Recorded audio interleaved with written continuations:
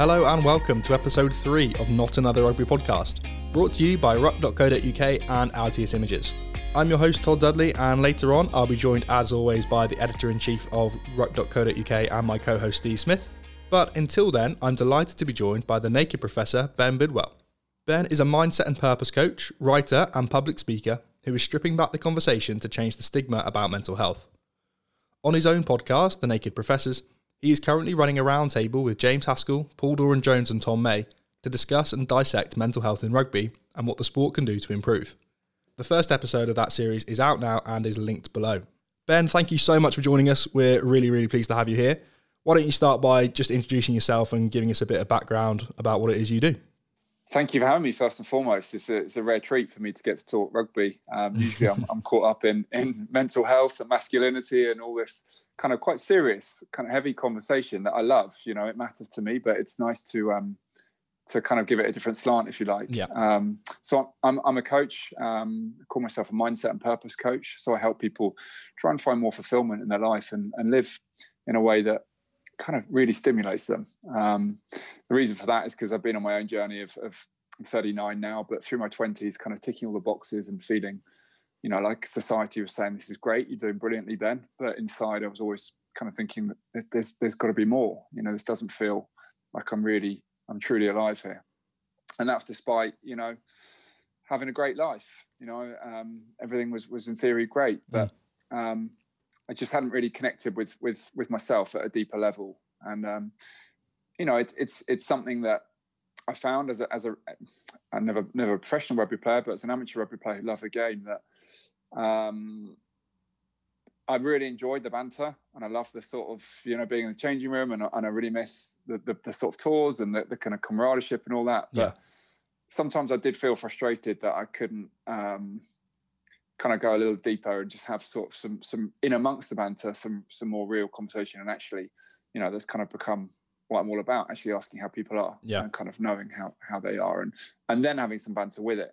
But just, I think through a lot of my life, I missed that healthy mix of depth and truth and compassion, alongside having a bit of a laugh and a joke with your mates. Yeah. Okay. Sure.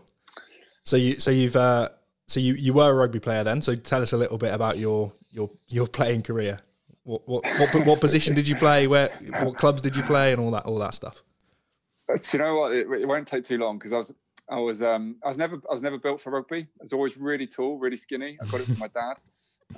So I was 6'6", but in my teenage years I played fly half, and I was kind of, you know, I was a good schoolboy rugby player. I captained my school team, and but the older I got, the more it relied on, you know, being big. And went to university and played second team rugby there at Birmingham, and loved it, but never really felt like a real rugby player, because of my natural physique, and I never really took it seriously, even though it was probably the sport that I was most passionate about. I really enjoyed it. And then when I left university, I came to London and broke my leg and didn't run for 3 years.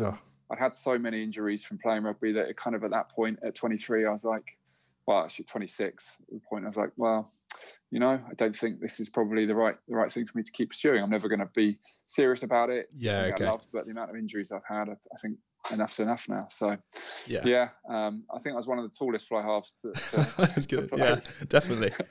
Definitely. But times are changing now, and it doesn't matter, does it? You can be anything in any way. Yeah, you could be any. They're all just turning into the same shape, to be honest. They all look pretty similar now. But yeah. Totally. And then we mentioned in our intro that you're releasing this series of podcasts at the moment with James Haskell, Paul Doran-Jones and Tom May. How did you sort of cross paths with those guys? Yeah, I was 2 years above Ollie Phillips at school. Ollie was playing rugby in Stade Francais in Paris with Hask, and so I went to see Ollie. And you look younger than Ollie Phillips, by the way, if that makes you feel any better. It's a common theme. It's so we live together, and people say, "How do you know each other?" It's like we were at school together, and they look quite surprised, and they're like, "I'm 2 years older than him." It's a shock. But I went and saw Ollie out in Paris, and he lived with Hask, and then we kind of just had a real fun time there, and we had some mutual friends, and then I met Dozer through Hask back in London when Hask came back, and kind of, you know how a lot, I don't know where you live actually, but London is kind of it can be quite a small place actually at times, and the circles all mix, and you just sort of get to know each other. And I met Tom May through Dozza's wedding with a good friend of mine, Zoe Hardman. So everyone just aligned, and it's just a strange old world really. And I think that the interesting thing for me is that I met Hask in my mid-20s when he was early 20s at Paris, and I guess I was quite a different version of myself then. In that I was about, it was all about parties, and it was all about having a laugh and everything else. It was all that. And now I guess he sees a different side of me. And in this podcast that we did together, it was about kind of going deep with him and really sort of asking how we were. It wasn't just taking the piss, which is kind of unusual. Yeah. But I guess the transition of the friendship that there's been. Yeah. Yeah. And it's nice to see friendships like that grow like that. And then also nice for normal people like me to see someone like James Haskell being vulnerable and sort of opening up. So yeah, I mean, we'll mention it a lot because it's very good. But the first episode of that podcast series is out now, so that'll be linked below. So do go and check it out. And the focus of that episode was really just one question, and I know it's quite an important question for you. So I'll ask it to you, and we'll see where we go. But how are you? Yeah, thank you. And it's a massive question. One that we miss in society, because normally I'll just go, yeah, I'm good, thanks. How are you? And you would probably say something similar, and on we crack. But yeah, it's I think in these days we're realizing actually a lot of people say they're fine or I'm good, thanks, and the answer is actually a very different one, or the true answer is. So I am good. Having said all that, I don't want to come out with the cliche. Good. But I am good, and I will answer it honestly. But I also won't just say I'm not for the sake of it. I feel rested after the weekend. I'm very fortunate in kind of my circumstances around lockdown and everything going on, and I'm in generally a good place. Like my biggest challenge is that I often feel overwhelmed. Like I've got a lot going on in my life, like so many others. And sometimes I'm just like, I just want to run away and live in a country and like not have any of these stresses that tend to come up in London. But at the same time, I'm grateful for those as well. They give me a lot of purpose and a lot of meaning. And so, yeah, I'm generally a little bit like Hask did on the podcast. I can give a lot of rant about all sorts of, and then go, yeah, I'm fine. Fine, thanks. Exactly. Yeah. Well, good. How are you? I'm glad you're fine. Yeah, I'm good. Thanks. Yeah. I think similar to you. I think my circumstances with everything that's gone on across the world this year, I've been pretty fortunate that work sort of carried on, hasn't affected relationships or anything like that. So no, I've been and most importantly, no one's sort of been directly affected by COVID or anything like that. So no, I'm very lucky in that sense. Couple of things going on with family stuff that always sort of niggle me and always on my mind, but that's fairly long term stuff, so that's pretty ongoing for us. So I'm pretty used to that kind of thing, and fairly good now at sort of dealing with that and sort of compartmentalizing it and knowing when I'm okay and when I need to chat to someone. But no, at the moment I am, again, like you and Hask, I am good at the moment, which is good. So yeah, nice. Glad to hear it. So then I want you guys sort of touched on in your episode about why that's such a big question and why that in general people are fairly useless at answering it. Why do you think it is? Is it a cultural thing in Britain, or is it like a gender thing that men particularly are not so good at it, or is it a combination? What do you think? Yeah, probably we're all of that, and you add them all together, and it just really means that we're pretty useless, right? As Dozza and Hask and Tom said, they've lived a lifetime or a period of time where they are just conditioned to say, yeah, I'm fine. And, as Hask said, even if he said he's not fine, the coaches had no ways of dealing or equipping themselves to respond to him. So he would be like, yeah, I've just filled out this form that said I'm on my deathbed and it's not looking great. And they go, well, get on the training pitch anyway.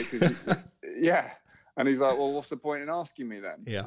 And I totally hear that. We don't have the equipment to know. And we, as men particularly, we feel quite uncomfortable if someone doesn't answer, yeah, I'm good, thanks. It's almost like, Jesus, I didn't ask actually. I don't want to actually know how you are. Just tell me you're fine. Yeah. And we'll get on with the conversation. Yeah. you know? Yeah. And for me, it's a little bit boring, actually. Like, I really want to know actually how someone is. And as I said on the podcast, talking to them, like I could spend sometimes a couple of hours with some friends, and we'll talk about all the things that we've done, but I'll leave the conversation and not actually know how they are. And to me, it's kind of testament of the world that we live in. We're always doing, and it's always about achievements and ticking off the boxes and showing our CV of social stuff. But it's rarely actually saying how you're feeling. And what really matters at the end of the day is how we feel. And if we, there's this terminology about toxic positivity, and that we feel like we've got to always be positive. And all that does is mean that when we do have a bad day, like naturally everyone will do, as Hask alluded to, and Tom and Dozer, everyone has bad days. Yeah. It doesn't matter who you are. So and if we're in this toxic positivity world where we can't say that, it just makes it inauthentic. It means we put on a mask.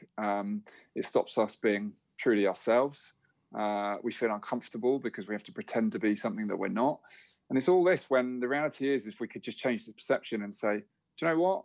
Like, today's not such a great day. If the other person on the receiving end of that question could just say, I'm sorry to hear that. Is there anything I could do, or what's going on? Do you want to talk about it? Or, I hear you. It's not such a great day for me. Should we have a chat about it, or whatever? It doesn't need to be a drama or a major problem. It's a bad day, just like we all have.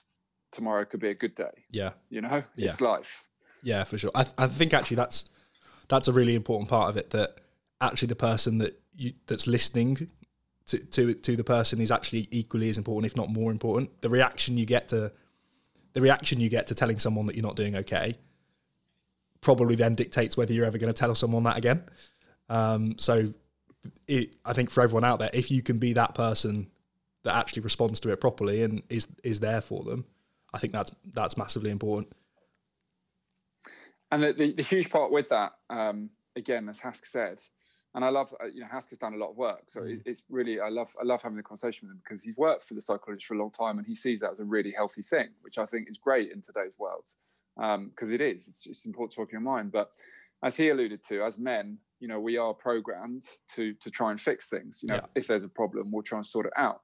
So I think often, if someone says, I'm not feeling so good, we jump into fixing mode, like, right, shit, what can I do? I need to sort this out. Sometimes we don't know the answers on the spot. So we'll be like, I don't know, let's abort, like get away from the conversation. Yeah. When the reality is, all that often someone wants when they say that they're not feeling great is just to be heard. Yeah. They don't need fixing. There's no like major problem going on in their life. It's just a bad day. Yeah. And that's okay. Yeah. And it's just like, I'm sorry to hear that. Like, what's going on? Like, and just hearing them, letting them vocalize it and be heard. And that's fine. But we as men, we don't like to sit in that space. We've got on this, no one wants to be the Debbie Downer.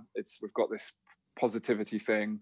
Like, if we do have a problem, no one knows how to solve it anyway, or really fix us. And, we get lost in an inauthentic conversation from the word go. Yeah. And then, so, I mean, I think, with the work that you and a number of others have done, I think over the last few years, I mean, it's a huge change. The amount that sort of mental health and the stigma that's associated with it is discussed now compared to what it was, like, I don't know, even just like 3 years ago. It's definitely moving in the right direction. But what can people do? I mean, obviously we've spoken about how you respond to how people, to what people tell you and that kind of thing. But what advice do you have for people that either aren't feeling great themselves and don't feel comfortable sharing, or know someone that probably isn't feeling great and aren't quite sure how to help them? How do we sort of break down the stigma that is still there, even though it's got better? Yeah, well, I think the first thing is breaking down the stigma. Like you say, it's knowing that everyone has a bad day, and to stop this perception that we need to say everything is great all the time. That's the first thing, to actually give ourselves the freedom to answer. And it matters to me that I answer honestly when someone asks me, because I want to invite them to answer in the same way. So I don't go through the motions of saying, I'm fine, thanks, because the likelihood is they'll respond, I'm fine, thanks too. So I try and actually answer and truly listen. But like the work that people at Hask is doing, in that we've got these very, I don't really like the term, but it is alpha, isn't it? Really, yeah, I don't know if there is another one. If these alpha men are talking about it and saying, listen, like, I have bad days, and it's not all just because I've got the bravado and I might look really tough and strong, doesn't mean I don't have a bad day. And allowing all of us, like everyone, allowing that to be the norm now. Like it's not weak, it's not bad. It doesn't mean that you're in a really dark place if you have a bad day. Yeah, it just means you're having a bad day. So just rewiring all of us, changing that perception. And if someone says, when you ask them, how are you, and you say, not, like, when you hear and they say, I'm not great, then you allow them. You don't judge them, you don't take the piss, you don't like judge them for like being a downer or anything else. You appreciate them for being honest. Yeah. And allow that space. It really is a shifting of perception. So the other thing, the hard part as well with men, is that sometimes if we ask, you know, how are you really? Like, you know, it can be quite insinuating, and it's almost like, I think you're struggling, and it can almost be patronizing. It's almost like, I think you're struggling. And so, and I totally hear that. So the other part to it, I think, is sometimes just if you do think someone is struggling, you know, like there were with, you know, Haskell Dozer and Tom, they all talked about how they've now understood there were people struggling in the change room. They had no idea at the time. Yeah. But if you sense, then I always think now it's, you know, it's just dropping a text message or a voice note. Yeah. And just saying, listen, you didn't seem your usual sprightly self. And I just wanted to check that everything's all right at home and family's okay. And, you know, if there's anything I could do. And kind of leaving it with them, and not sort of putting them on the spot, and then they can come back in their own way. Yeah, it's a bit of a lighter way of doing it, you know. Yeah, completely. I actually had an example of that not relatively recently. I sent a text just like that, having spoken to someone. He ignored it for a little bit, then texted me and said, "Thanks for the message. I'll chat to you in a couple of days." So, like, he just wasn't ready to chat just then, but was very happy to chat once he'd sort of dealt with it himself. So yeah, I think you're right. You don't want to overwhelm or patronise. Like, let them know you're there, but give them the space to work it out themselves as well. I think that's a really good point. That's it. And knowing that everyone has a bad day. Yeah. You know, like it's normal life. Just because you're big and strong and tough, and you don't feel too much pain on the pitch, or you don't show it, doesn't mean that you can't have a bad day. Yeah. Do you think that? I mean, I actually get annoyed when everything gets blamed on social media, but do you think that social media sort of exaggerates the issue here? Because obviously lots of people are sort of living their best life and posting only what they want people to see on social media. Do you think that plays a part as well? Because that's sort of adding to that, adding fuel to the fire of trying to put out an image of just that you're great and that life's great all the time. Yeah, totally. I read somewhere, or it was really succinctly put, someone said, we compare our normal lives to everyone else's highlight reel. Yeah. You know, in that we know our truth of how we're living. And yet we're comparing that to everyone else's best bits that they are sharing. And they're looking at our life thinking, God, I know that these highlights that I've shown aren't my truth, but look at their highlights. They're amazing. Yeah. Yeah. And it you know, it's just a trick of the brain. The reality is that we've got to understand that, you know, people generally don't put their bad bits up. Yeah. And yet we all have them. Yeah. Yeah, for sure. So it does totally. Yeah, it does accentuate. I totally hear you. Comparison is the thief of joy is a quote I like. Like, yeah, just stop comparing. Just live your own life and do what you can in yours. Yeah. So then, so important. And then, so like, obviously we're a rugby podcast. You've got a rugby series going on at the moment, so it would be silly to not go in more specifically there. We both played a bit of rugby. You played a bit more than I did. I'm actually more of a hockey player, which might annoy some of the audience, but hey ho. But yeah, we both played a bit of rugby, both played amateur sport, both been in that environment where, you know, but like as you said earlier, the changing room banter is actually, it's a huge part of the sport. And for me, especially now, I'm playing a bit less now. I actually do more coaching now. And that's the bit I miss. Like, I don't miss playing really. I miss being in the changing room before and after, having a bit of crack, you know, having a bit of banter, getting stuck into someone. Like, they are the fun bits of the sport. And it's the things that you remember when, you know, when someone's rocked up with a shit haircut or whatever, you remember that and you remember the banter. But So I'm sure you're not saying that we need to take away banter from sport, but how do we and how do people within the game make sure that, that we're on the right line and that it doesn't go too far? Yeah, it's a fine line, isn't it? And Dozer really goes into this in the podcast, and that it was such a beautiful part of the game for him, particularly, and Anna Hask and Tom, all of them, they all love it, and there's a bit of pain for them now looking back in that what they thought was fun, some people weren't finding fun. Yeah, some people were struggling. Yeah, because they genuinely did just find it fun, and everyone is different, and everyone's got different boundaries, everyone's got different levels. And it's important. It's all part of camaraderie and team ethic. But it's just knowing the individuals, perhaps starting from a place of building trust, of trusting each other, so that you can build that rapport to actually then drop in a bit of banter that maybe takes the piss a bit, because you know that you're both coming from a good place now. You've learned that, you've built that trust, you've built that communication. I think there is an ethic of trying to be the kind of dominant figure. You want to be the leader, and that perhaps sometimes can be like you don't welcome people in. You want to be aloof, you want to be tough, you don't want to be sort of bending your back to welcome people in. And it's flipping that. Yeah. And it's saying, hey, listen, I can be really strong, I can be really tough, but I can also be really welcoming to my teammates and really embracing you, and you're on my team, and we're in this together. We might take the piss, but we're in this aligned. We're a team.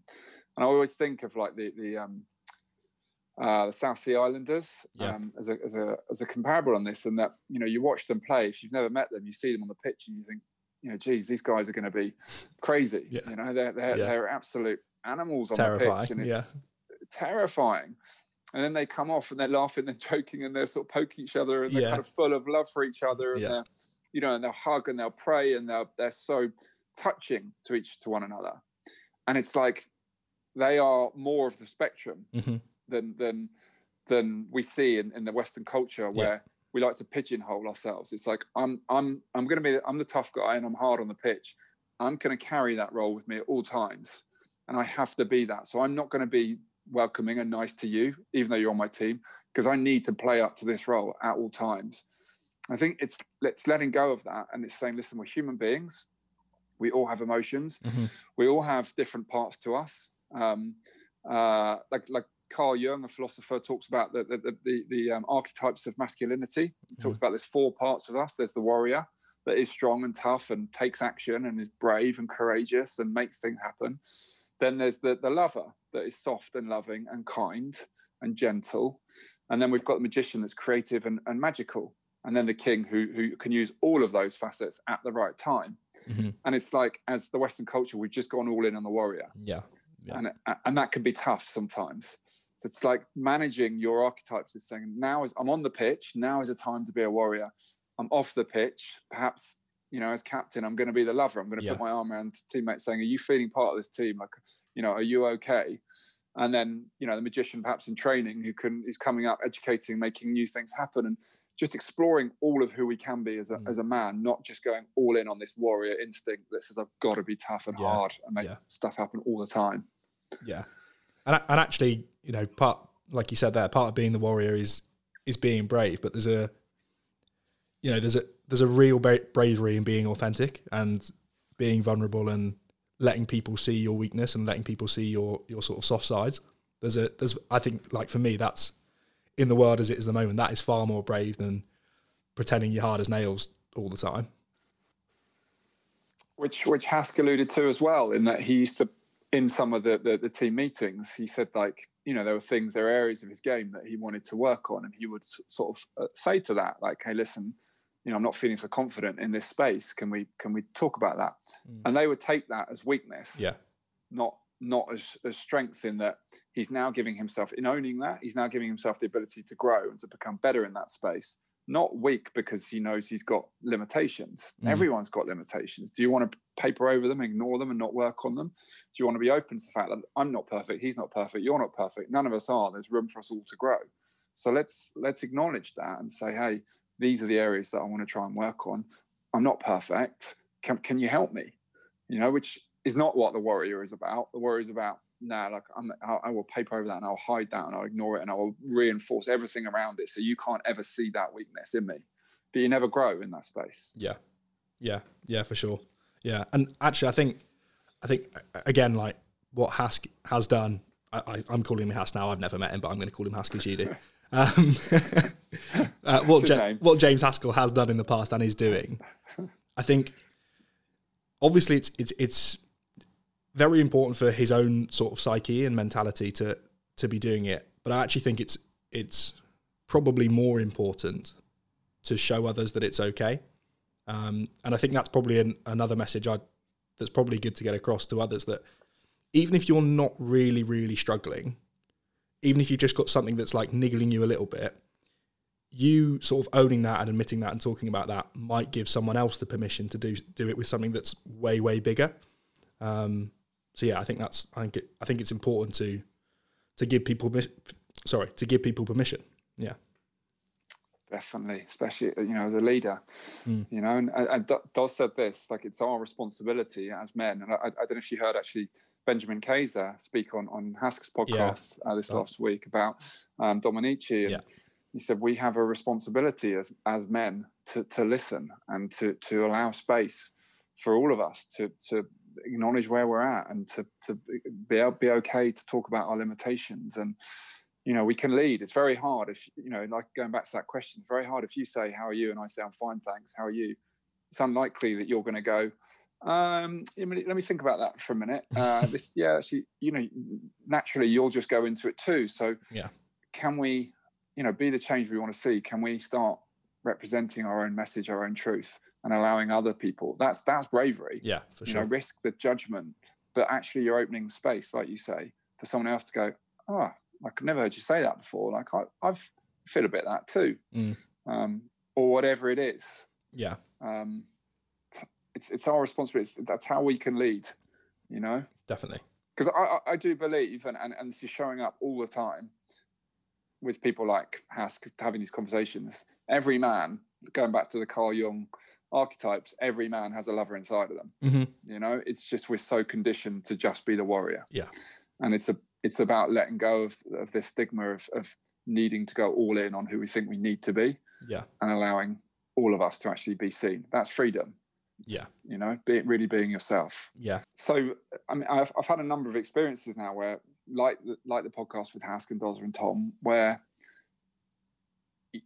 I know that every man has got this part of them that is, that does feel, that is conscientious, that has some kind of sensitivity, that is empathetic, that is kind, but it's just we go all in on this warrior part, and that stops us being fully seen. I actually I did a men's, it's called a retreat, but it's not really a retreat at all. It's an advance, actually. It's like a growth experience, but with a guy called Craig White, who's also been on my podcast a while ago, and he's the ex-strength and conditioning coach for Wales, Ireland, Wasps, Leicester, and I think he did 2 Lions tours. In fact, I know he did 2 Lions tours. So like top of his game, and then now he's kind of flipped that on its head, and he runs men's retreats called Men Without Masks, which is about allowing men to come and embrace all of these archetypes, that they are all of who they are as a man. And so often, I've done a few of them with him. I help him with that. And you see these men turn up who's probably their wives have sort of said, look, listen, I'd really like you to do it. Or, one of their mates has said, do it or something. Yeah. And they turn up, arms crossed, really like, what the hell am I doing here? Yeah. And they sort of, first round of kind of having a little bit of a chat, they're like, to be honest, don't really know what I'm doing here. I'm fine, so sort of, next person kind of thing. And then by day 5, their heart has been opened up. They're suddenly allowed to be all of who they can be through the space that's created over the 5 days. And, they can't wait to get back to see their wife and their kids and to show them this new love that they've got inside of them. Yeah. And it was always there. It's just that as men, we are taught to completely disconnect from that. Yeah. So I really believe that every man has got all these aspects to them. It's just whether or not they choose or they've kind of forgotten how to connect with those parts of them, because for so many years they've pretended that that's not who they are and they need to be this. Yeah, for sure.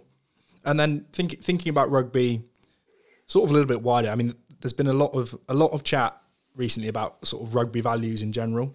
So obviously we've had they're sort of campaigning with the Black Lives Matter stuff that's going on at the moment before every game, but then we see the Pablo Matera incident where he gets reinstated for racist tweets. And I mean, he was 17, whether you think he should be or shouldn't be, whatever. But Hugo Monye made a really good point on that he doesn't want Pablo Matera to be punished, but he just thinks the Argentinian rugby union should own more what he did and acknowledge it as racist rather than just, I think they called it immature or something like that. Then you've got, the Rainbow Laces this weekend. And again, there was some chat on BT Rugby Tonight where Craig Maxwell-Key spoke really well about coming out, I think 3 years ago, but more publicly last year, which is fantastic. But then they showed some stats where actually there's still homophobia in the game, based on a survey that they did. There's no way that there are zero gay rugby players in the Premiership at the moment. There's just no way that that's the case. And then when obviously you and I are talking about this mental health stuff, do you think rugby values do you think they live up to what they're actually written as, or do you think they've still got a lot of work to do? I think certain values, fit into the rugby ethos. Yeah. And, they would work sort of throughout. But yeah, there's probably others that are kind of, in theory, wanting to be welcomed. Like very much like Haas talked about, with England, they fill out these forms, how are you? Yeah. Basically. And him saying, I'm shit. And they go, get on the training pitch anyway. Yeah. And it's like, they think they've done the job in just asking the question. But yeah, Haas said this a lot, actually. There's a lot of talk about all this stuff. Yeah. But actually, and you can't blame the coaches who's taught them to deal with emotional intelligence. Particularly in their era, they came through and it was just get on with it. If you've got some injuries, you that's part of the game. So I don't think there's any blame, but I do think there's much more space for more truth and honesty, like removing of judgment, dropping the masks, which kind of is this sort of language that's coming through, and really understanding that we can be gay and a good rugby player. We can be gay and a good bloke. We can be really tough, but still really loving. Yeah. We can be all these different parts around stigmatizing and categorizing people and making people go all in on these small bits of them. Yeah. Actually really giving people the freedom just to be like, hey, this is me and I'm that and I'm that. Yeah. And that's okay. Yeah. Yeah, definitely. Definitely. I'm sure there is more work to be done. There's more work, everywhere. But it's great that, I think Hask is a brilliant figurehead with this and him talking about it. And because he's someone you probably wouldn't expect it to come from. Mm-hmm. And it's like if it's coming from him. There's more and more rugby players talking and it will filter through, I believe. I really do.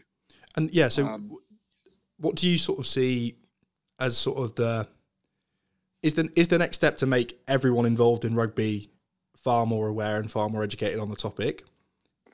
Is it to get sort of specialists like yourself into club environments to provide that education, or what do you think? Yeah, it would be great. So one of my mentors, Craig White, who runs this Men Without Masks, he worked with Uruguay in the World Cup, and Uruguay before the tournament, they did a lot of men's sharing circles where they sat around and they specifically allowed them to talk about their fears and talk about the challenges and to talk about their weaknesses collectively, and they went on to have an amazing World Cup. They beat Fiji. And if you saw, I'd really recommend anyone watches it, the captain of Uruguay giving a talk, an interview after the game where he talks about this thing within them, that they were so bonded, they were so collectively, and this went beyond their skills. This was something inside of them that got them through this bond and this vulnerability, this link between them all. And I think that we need more of that. I had Jim Hamilton on our podcast as well, who, again, this real tough guy. Yeah. But within 5 minutes of being on the podcast, he was talking about how he grew up with his dad never loved him. Yeah. And the only way that he felt he could get validation was to impress his dad, and his dad was ex-special forces, and he just thought, I've got to be hard as nails. All this, it's like all this is going on, and there is space for these conversations. Jim is still just as tough as he ever was, but he's just allowed himself a bit more freedom to be who he is and be a bit happier in himself, but still run on the pitch and try and smash people and be tough, and it's a healthier, happier environment. And as Saracens have showed, that this culture, happy, healthy environment allows people to do their best in the workplace.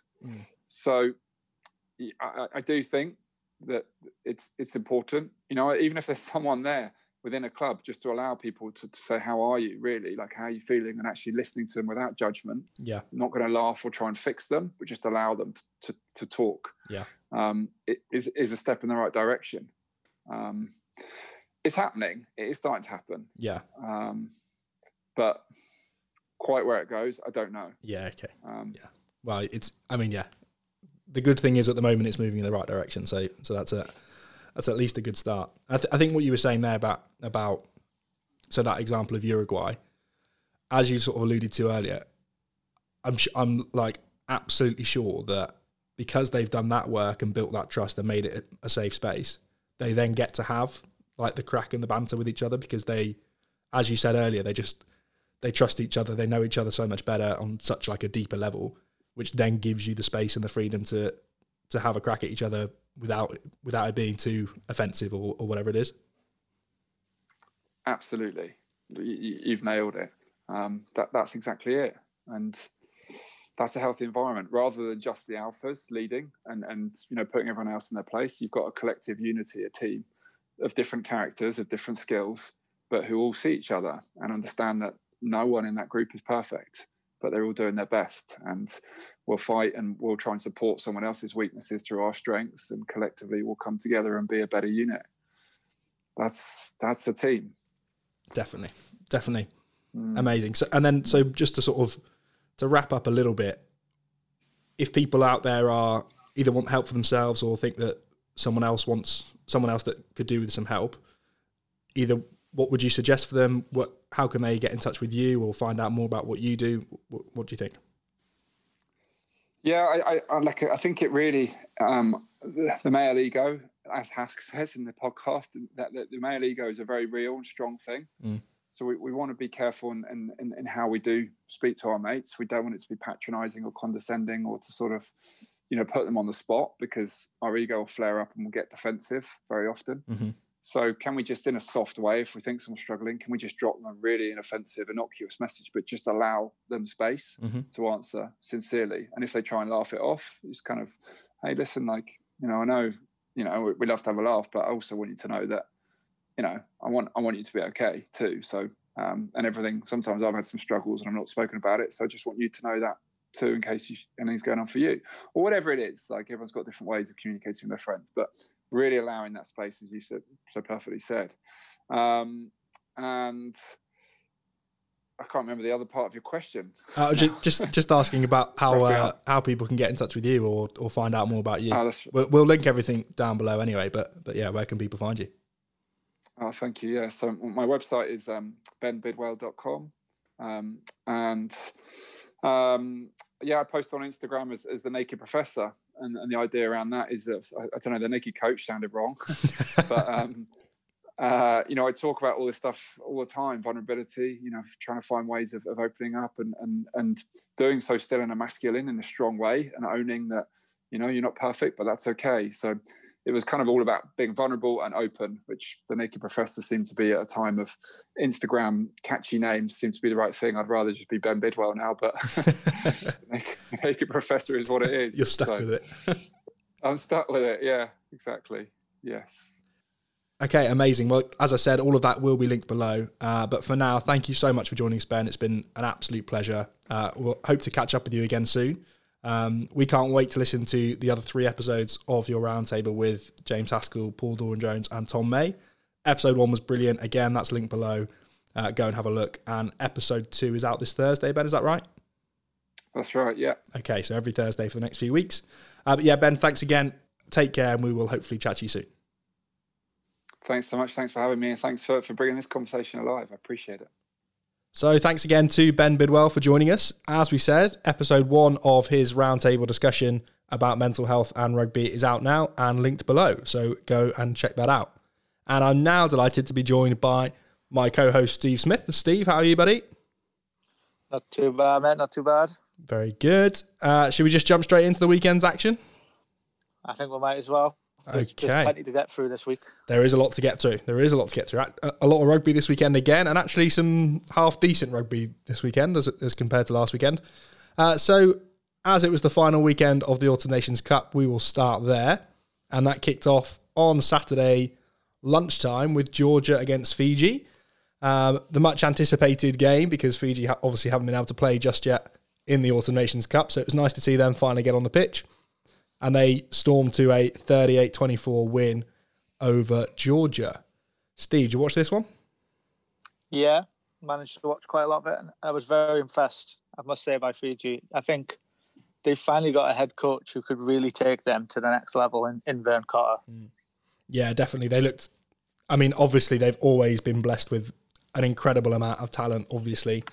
And some of the things those guys can do with a rugby ball in their hands is pretty crazy. But yeah, I completely agree. I think some nice structure in place. I think they also were just very excited to actually be out on a pitch, having been locked in a hotel room for a few weeks. So, I mean, and again, Georgia played all right, to be fair. I thought they put up an okay fight, but there's only so much you can do when Fiji get going, really. Yeah, Nemani Nadola was in top form. I was wondering, we haven't really managed to see him cut loose a bit like that for Leicester so far. So is that probably a sign of things going badly at Leicester, I guess? Yes. Yeah, I think it definitely could be a sign of that. But, I mean, you don't need to give the boy much space, do you? Like, Jesus Christ.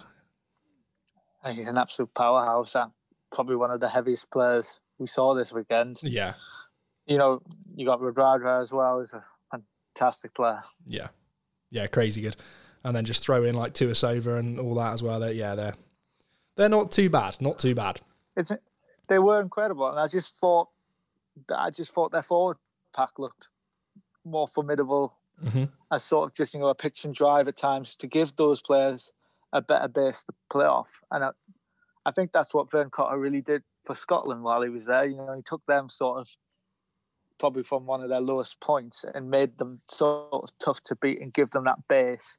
And that's what ultimately allowed, the likes of Hogg and Russell sort of to emerge as great players. Yeah, exactly. I think he's going to do a similar thing for Fiji. Yeah, completely. And I think you're absolutely right. If they get even like, I don't know, a half good foundation up front, then as we've said, the stuff their backs can do is just ridiculous. And they don't need a lot of space to create anything. So if they can get like proper solid foundations and proper front football, then yeah, like God help whoever comes up against them. Absolutely. And then what about Georgia? I mean, they went all right, as we said. Like, there's only so much you can do against Fiji when they're in that kind of mood. But I actually think it's been a pretty successful and positive Autumn Nations Cup for them. What do you think? I'd have to agree. Their preparation coming into the tournament, was non-existent pretty much. And I feel like I've seen a little bit more from them every game of the tournament. Yeah. And I think, if that's a good trend to have, because if we look at Italy, I feel like I saw less and less from them. Yeah. From the end of the Six Nations where I thought they were looking, quite bright, it's really just sort of been a bit more downhill. Yeah. Yeah. Yeah, I completely agree.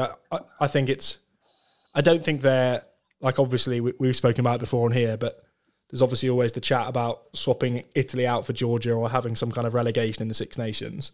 I'm not sure Georgia have shown enough for that just yet, but as you said, that sort of positive curve that they're on is really positive, and I think just the more exposure they get to playing tier one countries like they have in this Autumn Nations Cup, I think they'll just keep getting better and better. They got some proper players. I think so. I think that's the way it's going to go, and hopefully we'll see some other European teams continue to build as well, because Romania has always got a decent side that can put in a good shift as well. Yeah, definitely. And then when we get the petition signed for Toby Flood to go to Germany, mate, they'll be fine too. Everyone will be signing it, man. Matt Kovacic will get Matt Kovacic in the back row as well. Right, okay, that's a good team. That yeah, mate, you're doing all right with those two, I reckon. Playing against Kazakhstan or whatever. I think they should bring me in. Director of rugby. Head of recruitment for Germany. Do my best.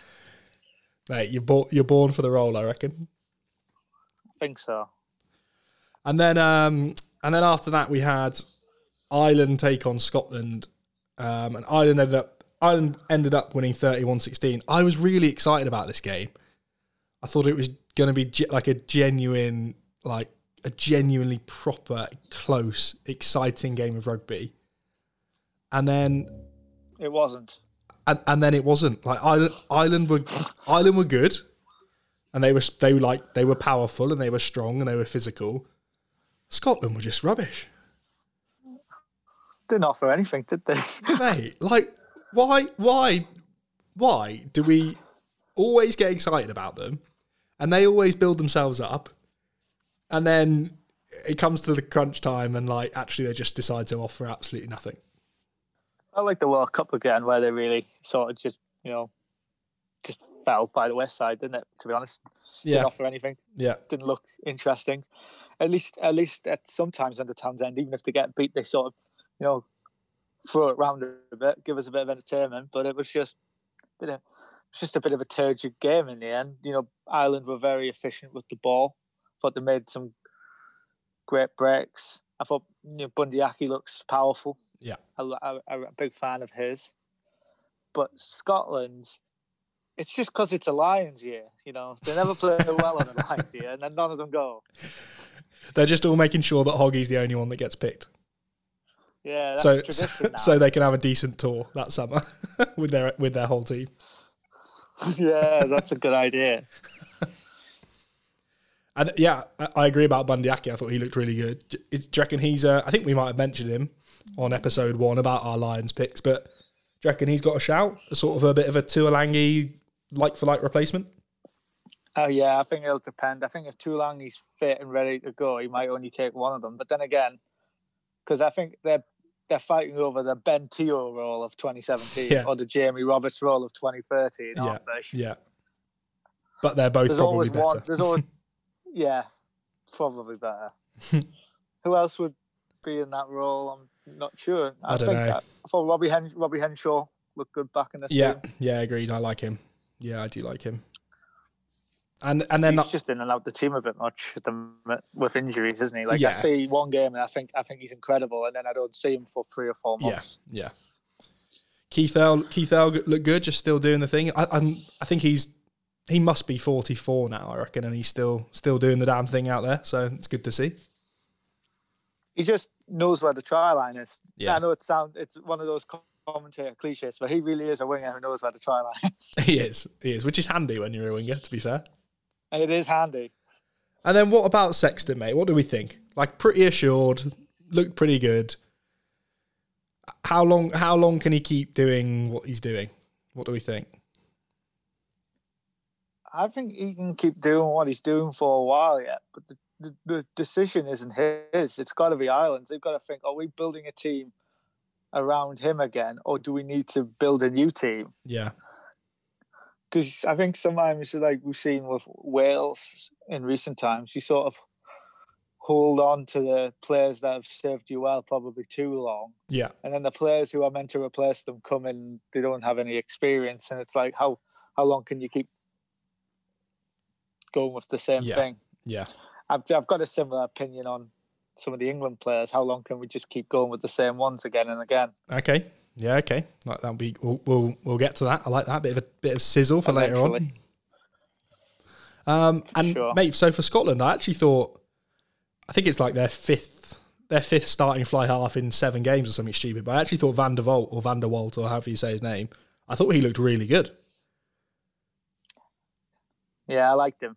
He had a few dodgy moments in the first 10 minutes where he couldn't hold on to the ball, but he's got something about him. He's got some proper zip on his passes, like plays flat, passes flat. I quite like him. I like him. I mean, he's a good player. I think he looks more of a sort of player you'd want to play maybe with Finn Russell, like being a sort of together. Because I think Adam Hastings, he can play more of a variety of positions if you wanted to get him in the team. Yeah, true. Yeah. I mean, obviously, the reason I lost is obviously we need to get we need to get Dunky Weir back in, obviously. But do you think he could be a hooker? Mate, he can do whatever he wants. He can do whatever he wants. I'd like to see that.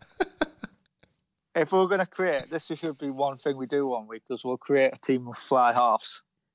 Oh, that is actually a great shout. That is a funny. Good shout. I like that. That's fun. For another week. I like that topic. That's good. All right. So, yeah, I mean, Ireland looked good, but probably mainly because Scotland weren't very good, I reckon. Sure.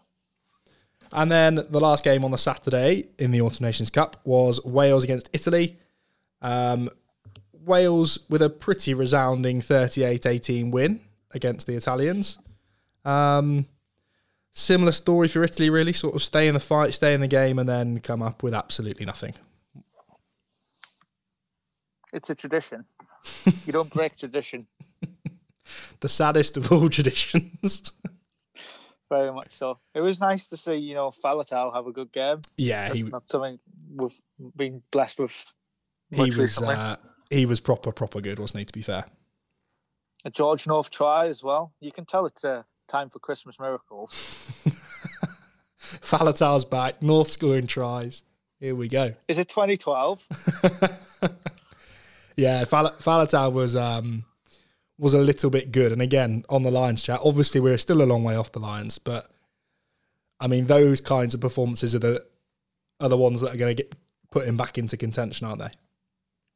Yeah, he's got so much credit in the bank already with Gatland as well. Yeah, exactly. And I think I might have mentioned it last week, or maybe the week before. But what I love about him, which is not particularly my point, so I can't steal it, but what I love about him is the footwork he does just before contact, which just means he just always makes more yards than he should do. And it's something that someone like a Billy lacks. Like, Billy just is all power and just tries to melt people, which sometimes works really well. But I think people have definitely figured out Billy a little bit more, and he's probably now offering a bit more in defence than he does in attack, whereas Faletau's footwork and the sort of nuances of his game are probably a little bit better, I reckon. I think so. I can't argue with anything you said there. And then, so Italy. Again, they do some quite nice things. They play some all right stuff, but they just, I don't know what it is. Why can't they keep going for longer than 60 minutes? Is it fitness? Is it psychological? Is it just they run out of steam? Like, what do you think it is? I think they do run out of steam. I think it is psychological as well. I feel like they feel like it's coming. Like the tries are coming. Yeah. I think this tournament they've especially, been missing Jake Pellegrini. It's like they've swapped relying on one number 8 for another. That's very Italian. Yeah. But I ran out of things to say. I think they need someone to really just get their pack back in order. I think that's where they end up losing games at the minute. I think they need, Vern Cotter would have been perfect for Italy as well. Yeah, I think. Yeah, he would have been. He literally took a Scotland team that couldn't scrummage and turned them into one of the best scrummaging sides in the world a few years back. Yeah, they've definitely still got work to do, and again with the Six Nations not far away, really, just a couple of months away again. I just don't know what to expect, really. I can't see them offering loads there again, really. I mean, their trusty wooden spoon partners, Scotland, are just nowhere near wooden spoon contenders now, really. So they just got to hope either Scotland go terribly or Wales continue like a bit of a decline in form, because otherwise they're just looking at 5 defeats, aren't they? That 5th spot's going to be the most hotly contested spot this year, I think, because between Scotland, Ireland, and Wales, nobody's going particularly great. No, that is very true. Knowing France will finish there after all of this. Imagine. That would be very, very French. But I don't think this France team are very French, to be honest. But that would be very French. Mate, my highlight of the Wales Italy game was Luke Pearce. Yeah. What a job he did. Just like no nonsense at scrum time, no nonsense with the caterpillar rucks and the 5 seconds and all that. I think he was just a bit cold because he wanted to get inside, but he just didn't have any patience for any time wasting, did he?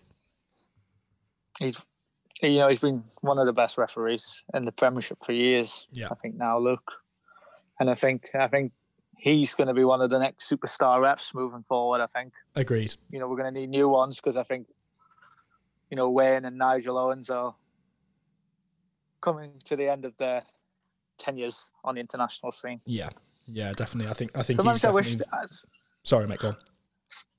I was going to say, sometimes I wish Nigel would just stay on as TMO, just so we can hear that voice. Just to hear that voice, yeah. Or he should just be on the side for like discipline. Yeah, though they could have him in the studio, talking through decisions. That would be quite cool. That would be interesting. They do it in football already. Yeah, that would be good. Just so he stays in our lives for a little bit longer. Yeah, I hope that's what I want. Right, and then we had the big one on Sunday afternoon, the final of the Autumn Nations Cup between England and France. All the chat pre-game was how much are England going to win by, because France were playing their like B or maybe even C team. But, mate, France showed up with their B or C team and for a long time in that game did a bit of a job. I'm not going to lie, I was never really on the bus with us to go in and smash them, because we've not really looked like smashing anybody. I know we smashed Georgia, but the game didn't feel like we can't run through people. We just can't run through and score tries at the moment. It was a weird game. And I thought they were the better side. Obviously, we would have won if Farrell, knew where the posts were. Yes. Yeah. But I don't know. It was so, as good of a game as it was, because they came and really, put in a wonderful performance. It was still a bit, what are we trying to do with England? Massively. It was just the same again. Yeah, I thought it was, and like you said, a lot of it would have been overlooked if Farrell had his kicking boots on, because we'd have won by whatever it was, 6 or 9 points, and would have walked away. But some of the lack of, I don't even know, lack of thought process, lack of decision making when we had the ball was just ridiculous. Like we just had like people kicking not particularly well. Or when we passed it, like when we went a few phases and actually looked to pass it out wide, no one looked like they knew what they were doing. Like Slade showed like a little bit of like, I don't know, a little bit of go forward and tried to like step in a few times and actually carry the ball pretty hard. But I don't know what was going on. It just looked like we had no idea what to do other than kick the ball and chase it. Yeah, even as a rugby purist, you don't want to be saying that. No, I don't know who wants to see that. I just thought it was dull, and I couldn't suggest to like one of my friends who isn't a rugby fan, watch this game, see what rugby's all about. Yeah, even Johnny May was kicking the ball, which that is when you know it's gone badly. It's criminal. Yeah. Run, Johnny. Just run. You spend all week getting in your ice chamber, doing your sprints, getting your massage. You finally get the ball and he just booted it. But even when he didn't do that, he just carried without really looking like there was a plan or knowing what to do. It was not very enjoyable to watch. But I mean, made a lot more exciting and a lot better by getting that try at the end and going to extra time and then Farrell hitting the post and all of that jazz. So it ended up being quite an exciting game. But when you think back and you actually think about the rugby that was played, you're like, Jesus Christ, that was dull. Yeah, for sure. It's getting quite bad when you sat there and you think, I wish Mike Brown was playing. at least he would always, run it back hard and try and carry. Yeah. Like you're hitting rock bottom. Because I used to like Mike Brown, to be fair, and I still think he's a good player. But yeah, this team should be better. I shouldn't be needing that. 100%. So our back line was Youngs and Ford, fine, whatever, and then Farrell, Slade, Watson, Daly, May, and all we're asking them to do for 95% of that game is kick chase. It baffles me. And we weren't even competing in the air. We were letting them catch it and then smashing them and then all getting hyped because we smashed them. It's like, well, yeah, great, but what? Why don't we actually try and do something? Well, the thing I don't get about all this is, Eddie Jones is saying, we're going to only work on our defence and then we'll do the attack next year. I clearly remember him saying when the Six Nations came back that they were looking to put smiles on faces. Yeah. Like, I don't think he's managed to put any smiles on faces in the last few weeks. Nah, I'm not so sure. And I would have rather have seen us play a reserve team and just let them cut loose against France's reserve team. Yeah. Like a Saxons game, then just play them lot and just play that same way again. But that's the interesting thing for me. And I know you mentioned earlier about some players that you might want to just like can off, but the players that I thought were the most exciting were the players that have spent the least time in an England camp. So I thought Malins, Earl and Robson, when they all came on, looked exciting, looked lively, and I was like, oh, hello, now we've actually got something. And they're the boys that have spent the least time in the camp. So I do worry a little bit that we're just, I don't know. I do back Eddie. I do back him. I do think he's got a grand plan, but it is a bit dull at the moment. Yeah, you can't. But the thing is, you look at Eddie's results, and it's a results business. Yeah. But is it a results business? Is it a results business? Yes, exactly. Like if people aren't, if you're winning and people are just like, that was rubbish, I'm not that interested. Yeah. I'd say his job is a results-based job, but I don't think it is a results business. If people aren't enjoying watching it, then there is no business, and he's got no job. That's some great philosophy there, mate. We're getting deep. We got deep with Ben earlier, and we're getting deep now in the rugby bit as well. So something's going on. We're just opening up, man. Opening up. So you mentioned earlier, there's some players that you think how long are we going to keep going with them? Talk to me. What are you thinking? The problem is you just can't really make a good argument case. Well, you can make a good case of why they shouldn't be in the team, but it then just doesn't make sense because they've been in the team for so long and won so much. Like if you look at Farrell's form in the last 2 games, he's missed 8 tackles. You can miss tackles when you're playing fly half because you've always got a flanker near you. That's a really good cover point. it. Yeah, but when you're in a centre channel, people run past you, they're going to score a try or they're going to get serious yards. Yeah. And if you look at missed tackle stats, the most someone usually makes in a game is 2. Yeah. And he's missing 4 a game. And I think he only made 1 successful tackle. So 1 or 2. So he's missing far more. So if you look at him on form, you wouldn't be in the team. No.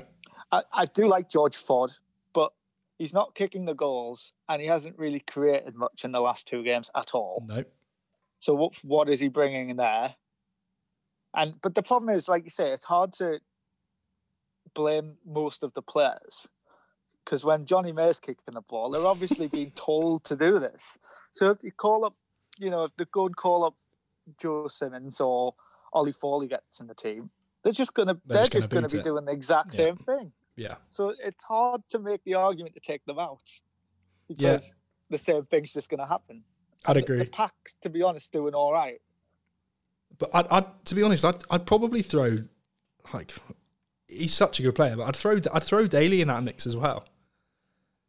Like, it's great to have such a big boot, and he actually did like 2 or 3 very nice, like, tactical kicks. But when he gets the ball, he just back at full back ahead of the Lions. Yeah, but it's just like I don't know. It's just on the ball. He just skips away a little bit. I mean, I haven't seen him make his sort of trademark outside break for quite a long time. No, yeah, I thought Watson.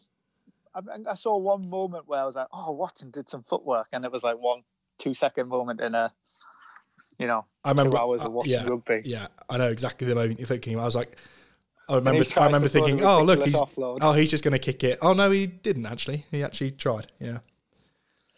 But yeah, I mean, it is a frustrating one, but yeah, it is tricky to argue too much when they keep winning.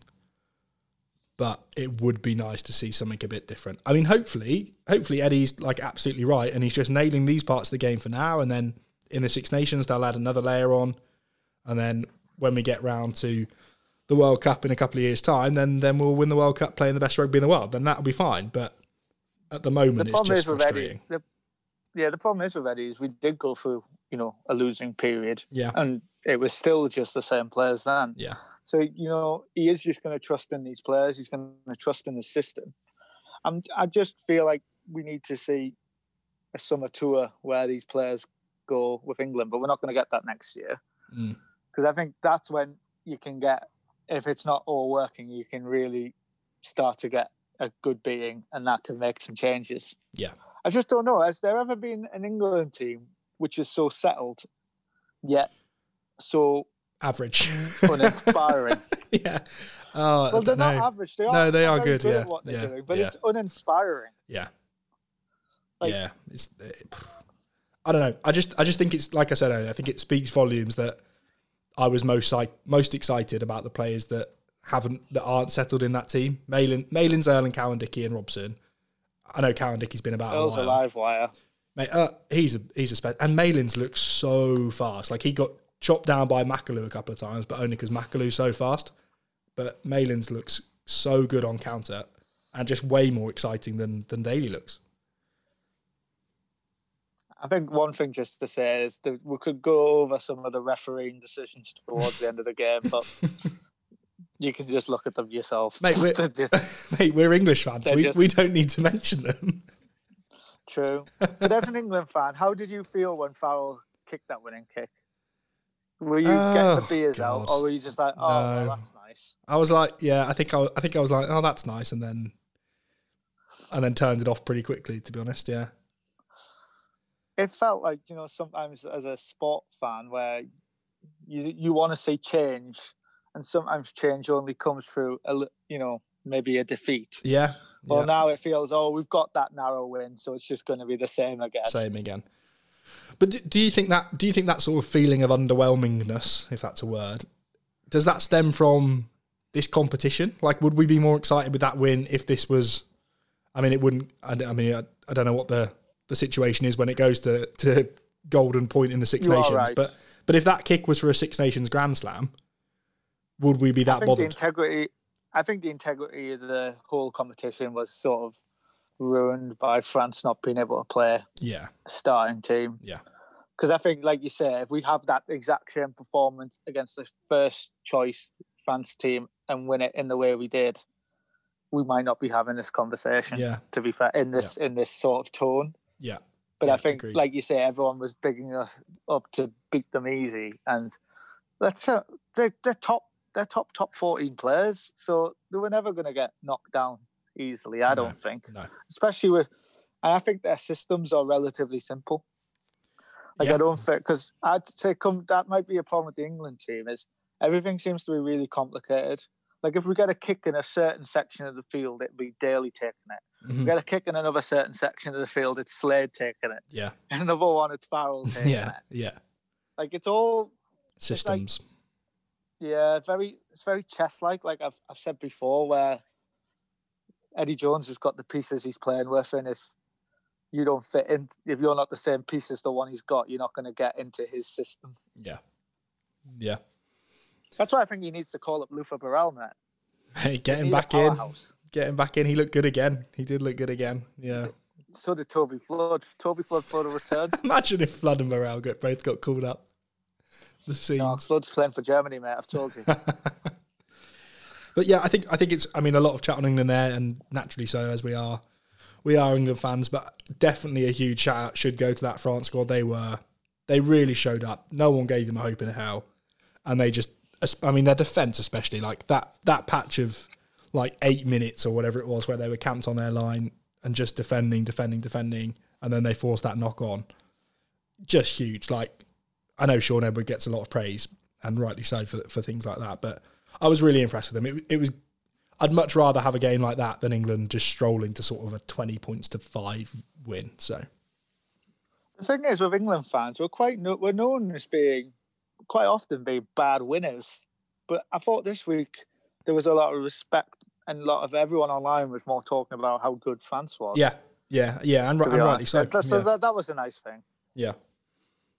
Right, so Autumn Nations Cup sort of roundup then. What do you think? Are you excited for the potential of this competition coming back? Do you think it was good for a one-off? What do you reckon? I think if you had time in a schedule, it's a nice idea. Yeah. But because we'll probably get the normal, hopefully things, be back to normality. Yeah. I think I'll probably end up in the bin, mate. Yeah.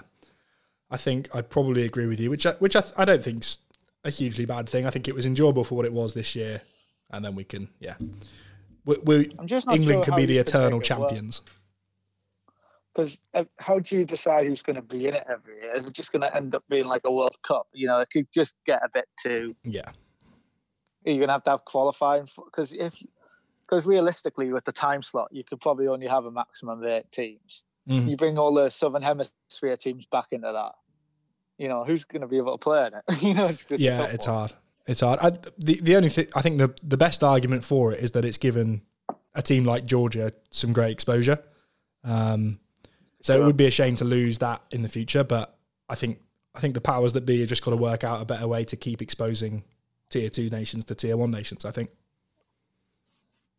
so as well. And I don't know. I've always thought it would be quite exciting to see the team that finished as bottom of the Six Nations face the team who comes top of the Tier 2 European competition. I always thought that would be a really exciting game. Do you think the reason it won't happen is because people like Scotland and Wales will fear ever having to play in that game? Yeah, correct. Because if you look at the history books, everyone apart from England would have had to play in that game since 2000. Yeah. Do you think? Would you like to see that game as a relegation promotion game, or just as like a bit of an exhibition? I think the relegation promotion would make it more exciting. Yeah. But an exhibition, if that's all we get, that's all we get. But at least that would be something for Georgia or Romania or Spain, because I know Georgia are the kings of that, but they don't win it every year. Sometimes they get knocked about a bit and upset. Yeah, for sure. All right then. Well, we will see what happens with that as next year and as the months go on. But let's jump into a bit of Gallagher Premiership action. Another busy weekend of Prem action, and it's some more cracking games. To be fair, we've been underwhelmed by some of the international stuff, but the points keep racking up in the Prem. It's kind of sad that we've had to have more focus on the Autumn Nations Cup when the Premiership has been so good, because sometimes the Premiership isn't always amazing, but I think it's been a terrific start of the season. Agreed, completely agree, and hopefully when all the international players come back, they won't be too boring and just kick the ball, and we'll still play some rugby hopefully. And they're all at Saracen, so it's fine. Yeah, that's true. They don't have to play anything. That's very true. So Friday night we had Bristol take on Northampton Saints, and it was a pretty good game. Saints were 14-5 up, but Bristol came back and won 18-17 with the last kick of the game. Did you watch this one, mate? Much to say on it, or? I've seen that. I've only seen the highlights, but Saints are just having nothing go their way this season. No, they're blessed them. They're struggling a bit, aren't they? The bottom of the league's going to be very tight this year. Yeah, it is. There's plenty of teams that you could argue will be down there.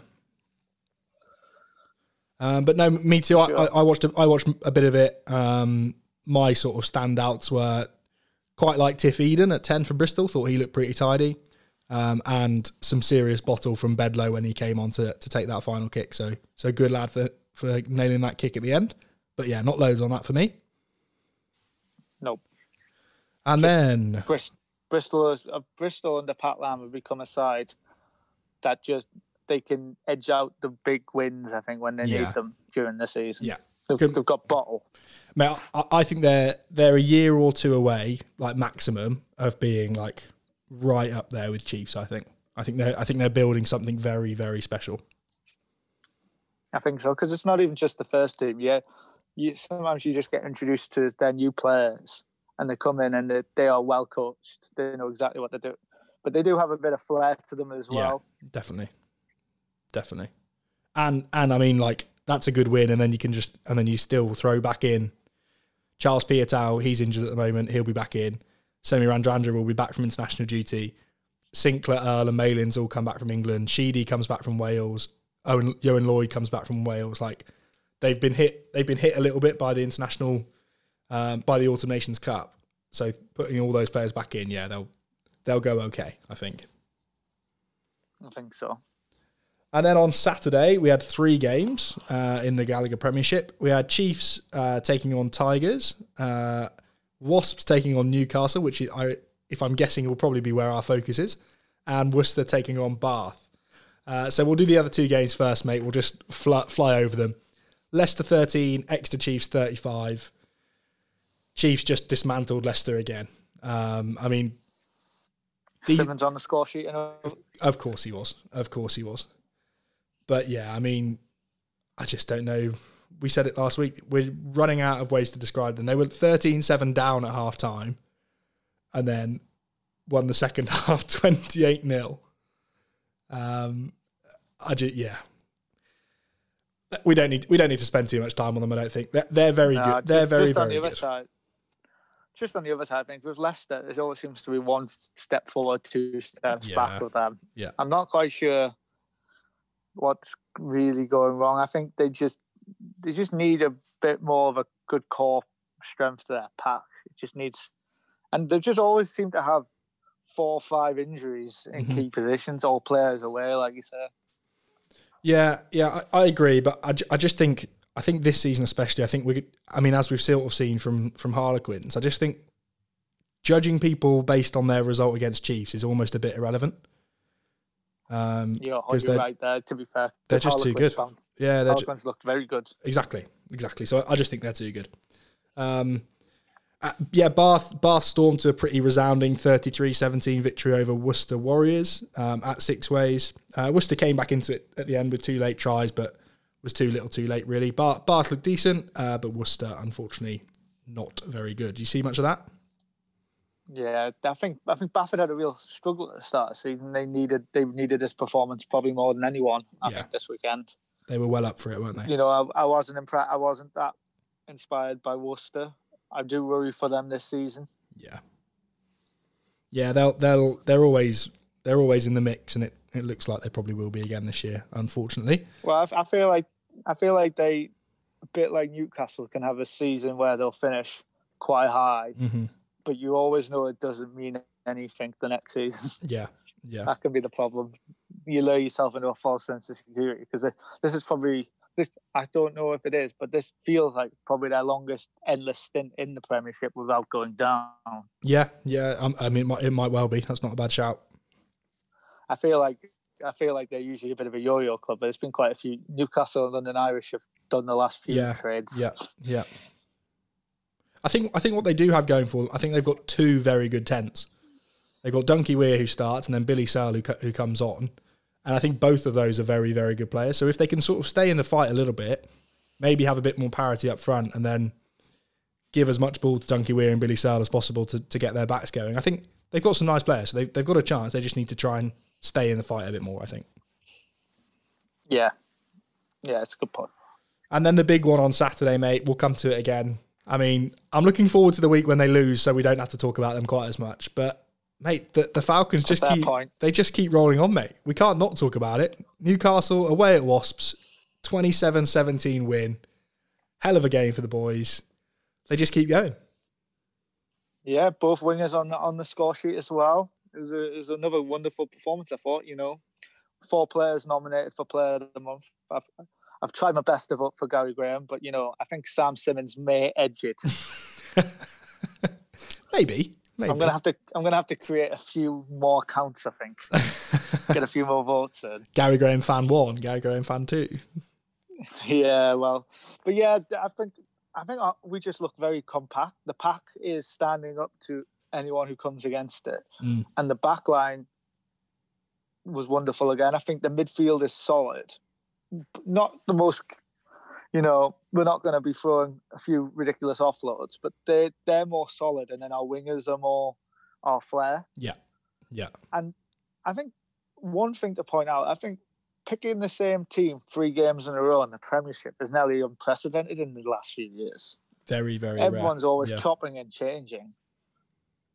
I think that's really helped us. Definitely. I think that has. It's just consistency. Yeah, definitely. Makes a huge difference. Yeah, I thought you guys looked good.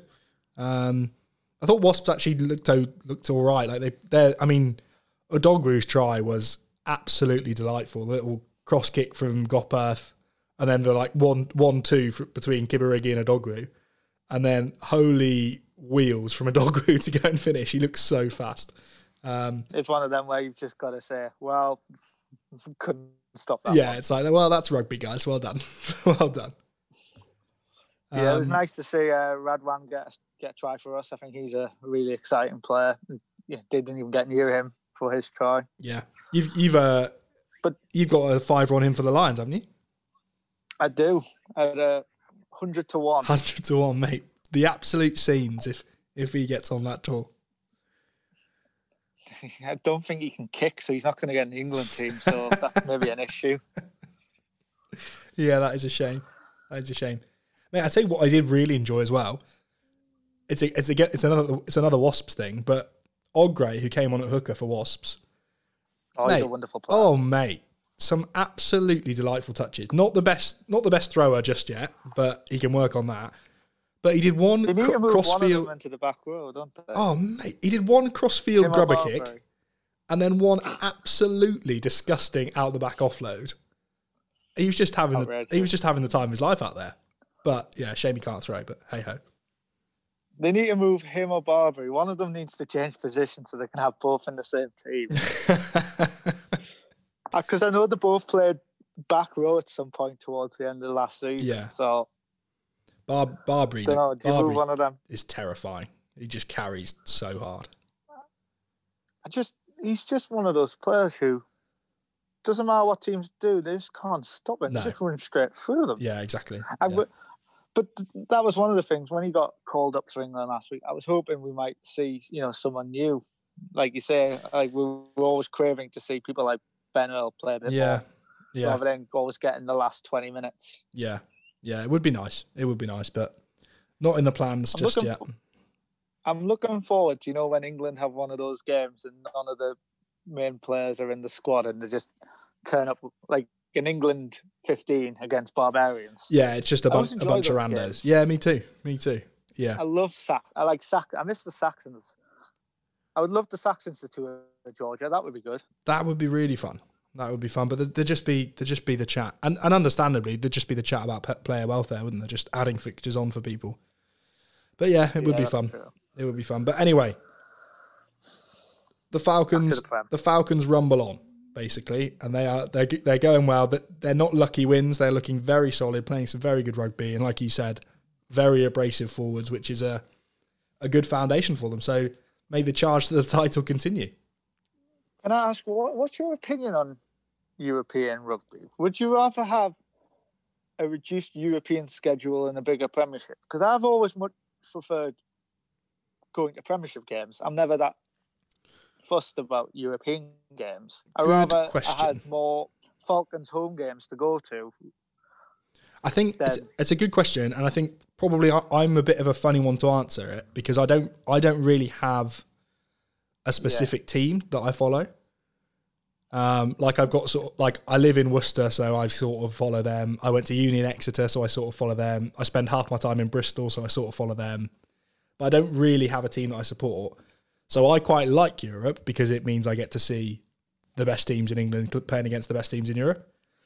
But I completely understand that as like an actual fan, going to more like good Premiership home games would make sense. I do get that. Yeah, and just people always say, "Oh, we can't have a bigger Premiership because of player welfare," and then there's all those European games, and you got that. Is it the Premiership Cup now? And it's like, can you not just? I used to love when it was the Power Gin Cup and the final was at Twickenham and people played their strongest team, but that just needs putting in the bin now. It's just a waste of time. It's got zero hype about it. Yeah. I remember I went to the final, and this year between Harlequins and Sale, and I'm struggling to remember the score, who won. I think, I know Sale won, but it's just not a grand occasion. No. It used to feel like it was an FA Cup final, and it's just been sort of demoted to this reserve team cup. Yeah, exactly. And That is what it is. Weekends. Yeah, the bin juice cup until the final, and then we might throw some first teamers in. Yeah, like an FA Cup would be cool. I guess again it's player welfare because if you got semi-professional rugby players against Billy Vunipola, you know, mate, he's a semi-pro now, isn't he? In the champ. That's true. I was going to say we might have to get some players some life insurance. Yeah, that'd be a tricky one to get the cover for, I reckon. Yeah, for sure. But yeah, that is an interesting point about Europe. I don't know, it's tricky. I like Europe, but as I said, I think that's probably because I just watch all the rugby. I'm not too fussed about one team. Well, I really enjoyed the season when we won the Champions Cup because it feels a bit more, you know, prestigious. But when in the Challenge Cup group stage against Newport at home on a Friday night. Yeah, it's different. Yeah, for sure. And when teams are in the Challenge Cup, they're always just chopping and changing. That's ultimately why Newcastle probably got relegated that year. In Europe, we'd usually just chuck out the kids. Then all of a sudden you're in the Champions Cup and we're playing the first teamers and that, picking up injuries. And you were going well in the Champions Cup as well, weren't you? Like you got off to a really good start. So therefore you were like, oh well, now we can actually commit to this. And then that sort of scuppered you. Just injuries in the Prem, yeah. Yeah, I just wondered if it would be like a more exclusive tournament. Yeah. Which is shorter. Yeah. Would generate more interest than having Europe start in like November and drag on until June. Well, so you mentioned there about it maybe extending the Prem as well. I think that's probably like a relatively realistic possibility for next year, isn't it? I think it's so. It's looking ever more likely that it's going to get ring fenced with probably Ealing and Sarries coming up and just making a 14 team Prem, I think. So maybe you'll get your wish. Yeah, that would be good, I think. Yeah. I think you just need as many strong clubs as possible. And as ring fencing, you know, one way it goes against what I'm saying because you want exciting Premiership matches. And does ring fencing give you that? Maybe not. But at the same time, if clubs are going to invest lots of money, they want to feel safe and know that they're not going to invest millions of pounds and then get relegated. Just in business, you just wouldn't do it. So I guess that's why it's not been done previously, just because the positives and negatives probably sit balanced completely. Yeah, definitely. Anyway, sorry, we off a bit of a tangent there, everyone. We apologise, but all good chat. So back to Sunday. We had two more Gallagher Prem games. London Irish took on Sale and Gloucester took on Quins. Irish lost 13-21 to Sale at home, and Harlequins, playing again some very, very, very good rugby, won 34-24 away at Kingsholm. Mate, not too much to say for me on the London Irish Sale game. I think Sale looked okay and should have won the game, but Quins are the standout for me, mate. They are that loss against Exeter aside, they are looking good and playing some proper rugby. I think they've just got a good balance of experience and youth in that team, haven't they? Yeah. And Danny Kerr seems to be playing the best rugby of his life at the minute. Mate. So good. You're right. Marcus, everyone, you know, there's a lot of love for Joe Simmons, but Marcus Smith's the man for me personally. I think he's got it all. He's so good. Obviously, he's a bit more unpredictable. Yeah. Which doesn't really bode well for an English fly half. No. The last unpredictable one we had was Cipriani, wasn't it? Yeah. Turns out we don't like them too much, apparently. Well, imagine you went back in time and told someone in 2007 that Cipriani would win 16 caps. After his debut where he scored like 25 points or whatever. Exactly. Yeah. But no, I like Quins a lot. I think, you know, they've got some big strong units up front. I think Will Evans is really underrated. I think he looks very good. Like really good over the ball, just chops people down. And then their backs are just lighting things up at the moment. Nice to see Chris Ashton back on a pitch. He had a couple of nice moments. And then a bit of a shame about Esther Hewson's red card. I mean, pretty stupid, really. Like very unnecessary. I don't know whether you've seen it sort of like close up, but it's not a great look. Just one of them, you just can't be doing that. No, I think, and it's a shame actually. It's a shame because he gives them some proper go forward. So it is a shame, but I think the Giants. Yeah, they'll throw Lasike in and he'll do some stuff for them instead. They'll be all right. They'll be fine. I think it'd be interesting now to maybe go back and watch that Exeter Harlequins game to try and work out exactly what went completely wrong. Mate, I think I said on the podcast that I actually thought Quins played all right to start with. I just think I think everyone just gets just beaten down by Chiefs brand of rugby. There's just nothing you can do to stop it. Yeah, you've basically got to give away no penalties and try and not let them get in your half, which is not very easy to do. So yeah, it's tricky. Yeah, one of them. But mate, so a long one this week with that chat with Ben earlier as well. So thank you if you're still listening. Should we just do let's just have a very quick look ahead of next week's matches. The European Champions Cup and European Challenge Cup are back next week, which is very exciting. And what's your obviously the Falcons have got another Friday night game, which they're obviously going to win. Is that your pick of the games for the weekend? Well, it'll be the one I'm watching. I think this weekend I'll probably take a little bit of a break from the rugby after the relentless schedule we've had. Yeah. I'll watch a little bit here and there, see what's on. But you got to think we had those nearly 2 rounds of Six Nations and then the Autumn Nations Cup straight off the bat. It's been an intense time. A lot of ruggers. It'll be interesting to see. I think a lot of teams might. I think, like you say, I think Newcastle will play a very different side after playing the same team 3 weeks in a row. Yeah. Get some minutes and some other players, and I think that's always a nice thing about it, is we'll get to see some other players play who we haven't seen. Yeah, definitely. Yeah, I always like the start of Europe. I think it's interesting to see how people go and what kind of teams people play, like you say. But I think my pick is probably Bristol Claremont Saturday lunchtime. I think that's my pick. That's the one I'm going for. Oh, that'll be a good one. Yeah, it should be tasty. That's the one that might actually tempt me. And Claremont always play exciting rugby. Yeah, exactly. I think it should be good. Not as recognisable as they've been. Their team isn't as recognisable as in some previous years, but you always know what you're going to get with them, and it's excitement. Yeah, for sure. But like you say, mate, a very, very busy weekend of rugby. So thank you for sticking with us here. I think we might even be nearing 2 hours, I think, in total for this episode. So thanks for sticking with us. Madness. There it is. That does it for episode 3 of Not Another Rugby Podcast, brought to you, as always, by ruck.co.uk and Altius Images. You can find us on Twitter at ruckrugby and Instagram at ruck.co.uk. And you can visit our website, ruck.co.uk, for all of the latest rugby news and features.